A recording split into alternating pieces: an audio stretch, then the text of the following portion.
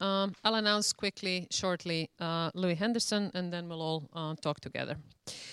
Louis Henderson is a filmmaker who is trying to find new ways of working with people to address and question our current global condition defined by racial capitalism and ever-present histories of the European colonial project. His works aim to develop an archaeological method in cinema. Some of his films are All That Is Solid, Black Code, Code Noir, The Sea's History.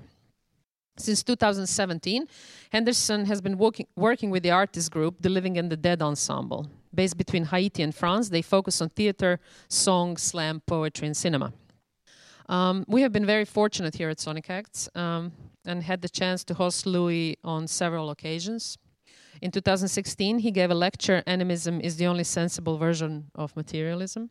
In 2017, we have presented the film The Sea's History, and I quote, a materialist and animist critique of the monumentalization of European colonial history, reading the past as something intimately entangled with the present, as a living and mutational thing made up of the living and the dead. The things are, this year we are hosting several stages or iterations of Louis' complex projects spiraling mostly around Haiti. I will invite you then to go and see the sound installation, These Lowest Depths, These Deeps, made in collaboration with João Polido and with poems by the members of the Living and the Dead Ensemble. It is on display in Arti. And also I will invite you to read the text in our publication, The Unfolding of Life in a Spiral, co-written with Olivier Marbouf. Yesterday we saw Bring Breath to the Death of Rocks. It's a work in progress. It's a 30-minute film which presents the escape of the ghost of Toussaint Louverture, best-known leader of the Haitian Revolution, from his castle prison in Jura Mountains in France, where he died.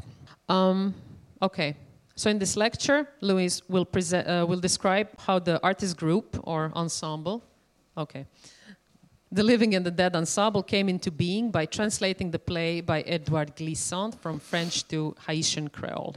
Louis? Thank you very much. Thanks everybody for coming. Thank you, Beth, for a very interesting talk.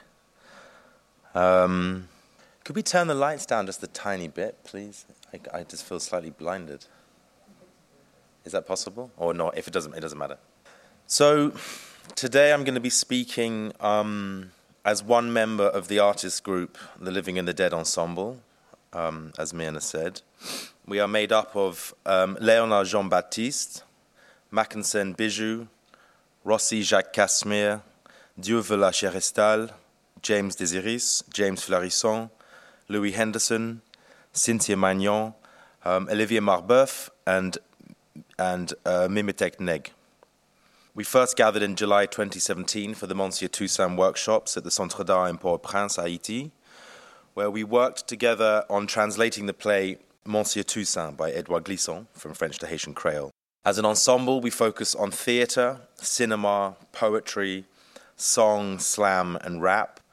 There's different iterations of this work that have featured throughout the festival that Myrna also said. Also, just a quick plug, Outside is a publication that we made in collaboration with a curator from Pakistan called Aziz Sohail. It's a project called Scroll. It's €5. It's very interesting, and you can buy it outside. So I'm going to show you some clips from a film that we're making. The first clip is actually not in the film. It's actually a documentation of the workshops. So I wanted just to give you a first part about that. The play that we focused on is called Monsieur Toussaint, written in 1959 by the Martinican philosopher, poet, novelist called Edouard Glissant. The play was originally written for the radio, and it was published by France Culture in 1971, or published. It was done as a radio emission in 1971. However, in 1974, Glissant comes back to the play, rewrites it as a work for theatre. The version that we actually looked at was the theatrical version. So it's interesting, this work goes from radio to theatre, kind of from sound to image, something that we're interested in as well in the work. The play narrates the last days in the life of Toussaint Louverture, one of the leaders of the Haitian Revolution, imprisoned in the Château de Joux in the east of France, very far away from the revolution that was still unfolding in Haiti, all the way across the Atlantic. Louverture was imprisoned in France by Napoleon, who kept him there and killed him through imprisonment. Louverture died on the 7th of April, 1803, from exhaustion, malnutrition, pneumonia, and possibly tuberculosis. His bones were chucked into an unmarked grave in the Jura Mountains. Thus, we think Louverture's body was somewhat ossified or fossilized into the landscape that itself was a form of fossilized ocean. The Jura was a tropical ocean. In the Sonic Acts catalogue, or the book that's been published for Hereafter this year, we have the text called Du Boucan chez Glissant by Olivier Marbeuf. We don't translate the title, it's in French, it's just that. In which he argues that the body of Louverture in the play can be understood as a kind of landscape. This is a concept from Olivier, which he calls un corps paysage, a body landscape. As Louverture's dying body is in the process of decomposing, ghosts from the history of the Haitian Revolution come and recompose themselves and their history over his decaying corpse.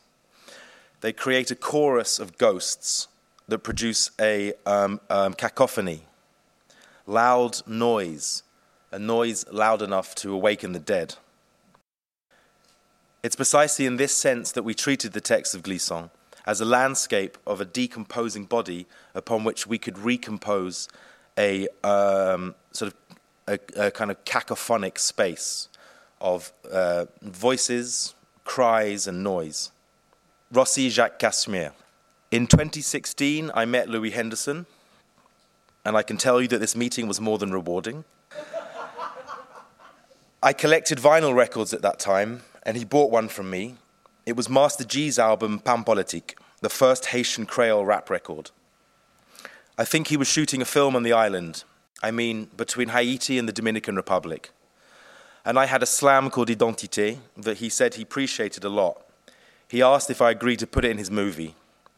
A few months later, he contacted me to share further ideas. He had a book by Edouard Glissant that he had received as a gift, and we thought it interesting to try and work with this book. A few months later, he sent me more details, asking if I could gather together 7 other actors and slammers. I proposed the team that we're working with today. This is an extract from a WhatsApp message that Rossi sent me 3 days ago. And now I just will quickly read an extract from an interview that Rossi did with the writer Rob Sharp for an article that ended up on the website of Frieze, the art magazine thing. Rob said to Rossi, "Do you feel there is a language barrier for most Haitians to their history? What's the best way of getting around this?" Rossi replies, "It's not a barrier, it's zombification. Because the majority of people living in Haiti are illiterate, and the history of the country is written in a language that most people do not speak. The people in the poor neighborhoods in the countryside, which actually represents the majority of the population. The best way to get around this is to make an education system that's more accessible to our people's understanding. Our history should be written in Creole because the population adapts better with Creole, and historical slogans work better, like Coupe tête boulecaille and Grenadier à l'assaut, si Camoris a fait ayo, n'en point maman, n'en point papa, sa qui Moris a fait ayo. This project speaks of the divisions that exist between French and Creole, and this is the reason why we decided to translate the play to Haitian Creole. Not in a simple translation, but a contemporary translation of the theme so that Haitians can understand the play today. So that's from Rossi. Glissant writes in his introduction to the 1974 theatrical version that he resisted, as he calls it, a simple process of creolizing his work, and that he expects the interpreters to bring it into their own languages according to the situation they're in. So we took him for word. We wanted to put Glissant's work into motion as a way to test out how well it could stand up against the realities of life in Haiti today. We understood that this would involve, as Rossi put it at the time, a total, and this is before that Olivier wrote the text, obviously, a decomposition and recomposition of Glissant's play. I'll just show the first clip, so if we could turn the lights off, please. So that's the workshops. Well, that's a very small series of clips from 10 days of workshops. They all sat there deep in the shade of many trees, in the garden of the Centre d'Art in Port-au-Prince. Rossi next to Cynthia, next to Fleurisson, next to Léo, next to Mimitek, next to Louis, next to Bijou, next to Olivier, next to Desiris, next to Dieuvilla. The words of the dead at our lips. We stood up all at once and put a left hand on the right shoulder of the person to the left, and Rossi, the first in line, walked towards the center and began circling around. I was first in line, and I followed behind, and behind you was me, and then behind those three at the front there was I, and so on as such, and we all followed, starting to spin round and round, moving off from under the tree towards the exit of the garden. Hands on shoulders, faces up towards the sinking sun. We didn't know where we were going, but we knew where we wanted to go. Spaghetti and beer, cigarettes were all we had, or all we needed perhaps. The workshops were organized in an ad hoc manner. We were keen to conduct a workshop on Edouard Glissant in kind of Glissantian terms, that we could work in relation to each other whilst also accepting each other's impenetrability. And as such, we thought we might find a non-reductive, non-hierarchical group form in which ideas of subjugation, manipulation, and control, often so inherent in filmmaking, might become a priori impossible. This also relates to how we treated the text, not to master or to conquer it, but to place it in relation to the context of Haiti, and then through trying to understand its polysemic potential. Each word's polysemic potential. The text is then not at all translated word for word, but rather echo-translated into a form that is alien to the original. It's a kind of versioning or dubbing in the musical sense of the original, in which the text is put through the bodies of the Haitian members of the ensemble and rendered their own, through the use of particular contemporary slang phrasing, through the transformation of French to Haitian Creole. Yet the text remains fundamentally itself. It exists in relation and not subjugation to this new version. And in this sense, it becomes, as Glissant might have put it, a reconstituted echo or spiral retelling of the original. The original text is echoed back to itself with all the inflections and textures of the landscape and the bodies that it is being reverberated within and against. And so, much like echo in the Greek myth, the ensemble works at speaking for themselves through the words of another, the work of Glissant placed into relation with their own experiences. So this choral body might be understood as an echo chamber for history, politics, and poetry. I'll just show another clip. Oh yeah, I forgot to show actually. No, that's afterwards, I think.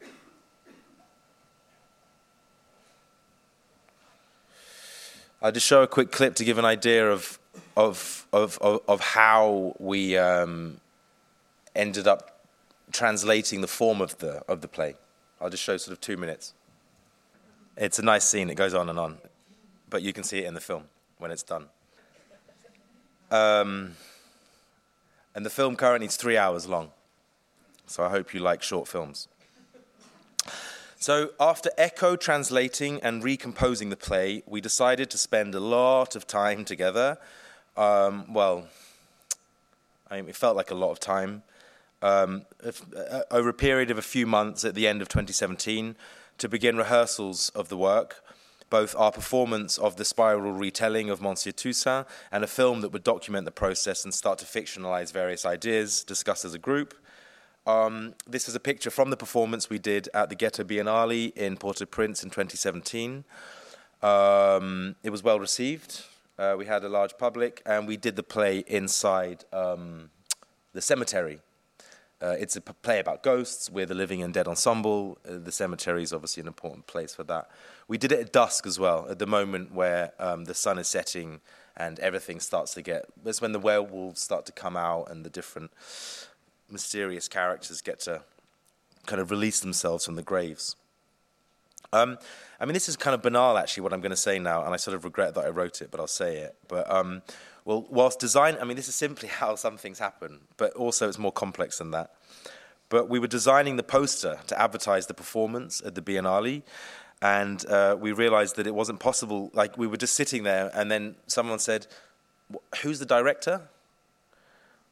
And Olivier and I looked at each other, and I mean, I don't direct. I can't direct. I don't know how to direct. Olivier is not a director. He's a performer himself anyway. And then we decided, well, actually, we'd all authored the work because they had worked on the translation. Many of the scenes are improvised. The whole play had been put together through this continual process of discussion and workshopping. So it was at that moment that we realized, of course, work was constituted by multiple voices. There wasn't one individual that was leading the narration. So that's where we start to decide to form the ensemble. I suggested we should have a name in Creole, which was immediately scoffed at and laughed at by the Haitians. Olivier, of course, came in with some French. They said, "You're mad." They said, "It has to be in English if we want to have any outreach in the world." So that was interesting. There's 2 chapters in the play. One is called Les Vivants, the other is called Les Morts. They're the 2 chapters we found we liked the best. In the end, Les Vivants et Les Morts. And then, of course, this word ensemble, which we know, or I don't assume people know, but in French it means together. Also, we like the word ensemble because it emphasized a shared interest in music and performance, and a kind of polyphonic orchestration that allows the adequate space for each solo performer whilst containing this sort of voice of a we, an ever-changing whole of which the individual parts resist identification, which is yet constituted by these individuals. So this is the notion of the ensemble, as opposed to perhaps collective. I don't know, maybe we can think about that later. So this work of echoing and spiraling the work of others, of taking the words and putting them into one's own mouth and body, of speaking tongues, was also a way for us to try and decenter this singular author. This happened also through problematizing the sort of notion of the self, the individual, through this insistence of voicing this choral we. Somehow we started to understand that the very act of translating had brought us together. So we'd actually formed the ensemble out of this necessity to try and find a way to work together within the specific context of Haiti. So on and away from Glissant and the problems that he started to pose to us in terms of the discrepancy between what he says he wants to do and what he actually does, the discrepancy, I think, between what Glissant tells diegetically through his philosophy about the Caribbean and what he shows mimetically through his novels in the Caribbean. I don't have the time to do justice to this particular critique of the work of Glissant, but we hope to think that when the film is released, it might be understood that we engage with his work as a way to test its limits. But just a few examples, just quickly. We found that the play obviously centralizes the figure of Toussaint as a kind of tragic hero who is distinguished from the collective, from the people, from the revolutionary organization, through his destiny as a leader. Whilst Glissant in the Caribbean Discourse speaks of the utmost importance of writing, and I quote from Glissant, "The novel of the I implicated in the we, of the I implicated in the other, of the we implicated in the we. I am told that this is impossible to write the novel of the we, that it will always be necessary to provide the incarnation of particular destinies. This is a beautiful risk to take." Well, we didn't find this we necessarily with this focus on Toussaint. In another essay, Theatre, Consciousness of the People, Glissant speaks of a form of community theatre that could awaken a political and collective consciousness in Martinique. He says, and I quote Glissant again, "The life of the Martinican is certainly filled with drama, and the theatre is in the street. Yet the only play that Glissant wrote and was performed pretty much entirely in France for a French audience on radio and stage. And then that leads us to this final problem, which is the fact of the play being written in French, and of certain like important Haitian characters like Jean-Jacques Dessalines or Maman Dio. Well, she's a fictional character, speaking this very Glissantian literary form of French that just doesn't seem to fit with the political program that Glissant sets up in regard to the dialectic between written and oral languages, of languages, as he calls them, in situation. Again, from Caribbean Discourse, Glissant says, as a community, and he means the Caribbean community, we have lost the meaning of our own voice. Would an awakening to orality and the explosion of Creole satisfy this deficiency? So again, we found this slightly paradoxical that he resists to write the play in Creole. I mean, he doesn't speak Haitian Creole anyway, but he could have written it in the Creole of Martinique. So I would need more time to elaborate on this properly, but as a footnote in the talk, I'd suggest to those people interested to really, if you're interested, to look at the work of Kaima L. Glover, who's the Associate Professor of French and Africana Studies at Barnard College in Columbia, and author of Haiti Unbound, a spiralist challenge to the post-colonial canon. I came to Glover's work on the Haitian author Franck Etienne via an essay called Showing versus Telling, Spiralism in the Lights of Antianité. In this text, she uses the work of Franck Etienne as a way to reveal precisely how Glissant doesn't do what he says he does. And in the words of Franck Etienne, she shows that he, and then I quote Franck Etienne, wrote the novels that Glissant should have written. It's a brilliant essay, and I don't have time to really properly discuss it, but I just use that as a way to start speaking about the literary movement of spiralism from Haiti, that came about in 1965, and work towards ending this talk, and then we can go to discussion. Franck Etienne is a Haitian writer and poet and playwright. Along with the other Haitian writers, Jean-Claude Fignolet and René Philotet, he formed the aesthetic philosophy of spiralism, which was committed to discovering an original approach to creative expression for the Haitian artist and individual.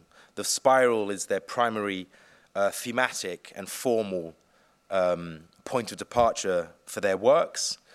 Franck Etienne wrote what he called spiral novels. So it's not just how the narrative spirals in time, not following a line, but this shape, but also how subjectivities, voices, identities spiral off and away from each other. So I'm going to finish with just a few pieces and then just one more clip, which is short. The film that we started to unfold over the coming months discarded the play and spiraled into a series of scenes with people crossing over and into their own characters, themselves playing their characters and themselves playing themselves, fractured states of identity that were unsure and unfixed, mixed between dreams, nightmares, and waking life. The spiraling of the characters within themselves and their environments created a kind of echo effect within the narrative itself, whereby the voices of the actors become indissociable from the voices of the characters. I just quote from Cynthia Magnon, one of the members of the group. To embody Maman Dio and Suzanne Toussaint was an honor for me because in the history of Haiti, women are very underrepresented, and this allowed me to highlight the involvement of women in the fight for freedom and to say to the world and to myself that the fight must not stop there. And I quote from Mimitek Neg. It has been important for me to participate in such a noble project. I say noble, why? Because this awakened in each of us the afterlife of slavery. And through the incarnation of Macandal, I allowed myself to relive history.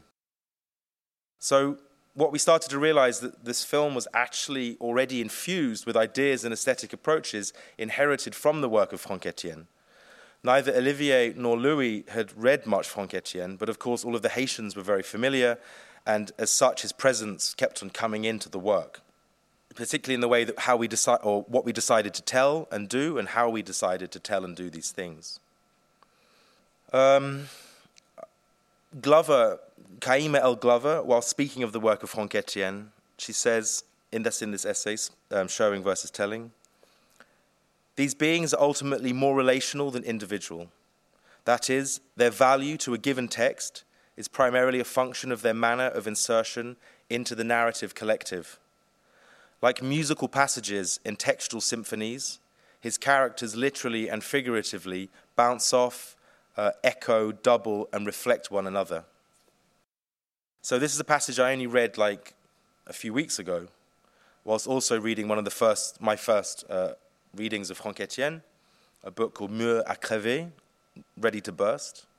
But this could almost be a description of the film that we were shooting in August. It was kind of already there, in which the attempt at representing this choral voice meant a clear stepping back from authorial control and letting the voice, and I quote Glover on Franck Etienne again, stammer onto the page to repeat, contradict, and affirm itself without predetermined objective. So as such, the film is written and directed by the ensemble. Even if I'm responsible for making the images, the ensemble directs me within its shape. This happens through processes of improvisation, both of what is said and how the body says what it's saying in the particular space it's in. So what we tried to do was actually create a spiral around us as such that contains what you might say in French, the mise en scène. And within the spiral, you have each performer, you have the camera, you have the landscape, you have the sound people, the weather, the sun, the wind, the sea, the other people that are not performing but are in the image. And actually everybody's free to move and think in any direction in accordance with the movement of each scene. So this is a form of kind of free improvisation that's guided and directed by a pre-decided beat or rhythm. That's quite good timing. And I finished now. I'm just going to read a poem from Cynthia Magnan, and then I just show a short clip where actually two members of the group discuss this concept, spiralism, actually much better than I can explain to you, really. But I just read this poem from Cynthia, because I like it very much. We spin around and round with our misery. We are lost without knowing it. Today, everyone wants to beat their wings. It's a pointless game, and so we cheat. We want to go without knowing where we are going. To stay doesn't offer anything. We are exhausted from treading water because all it makes is mud. We are exhausted from chasing dreams without waking. We sow seeds of hope for a better life, but we reap corn and we reap grains. So then, we say we're going. Leave, travel, what difference? We do not know, and so we don't look. We just want to go. Champuel, Bizangol, Chawapete, anywhere, even if it's in hell, since I'm not yet flat on the ground. And then we just have a 4-minute clip of James Desiris and Léonard Jean-Baptiste discussing some things that I didn't get round to discussing. Okay, thank you.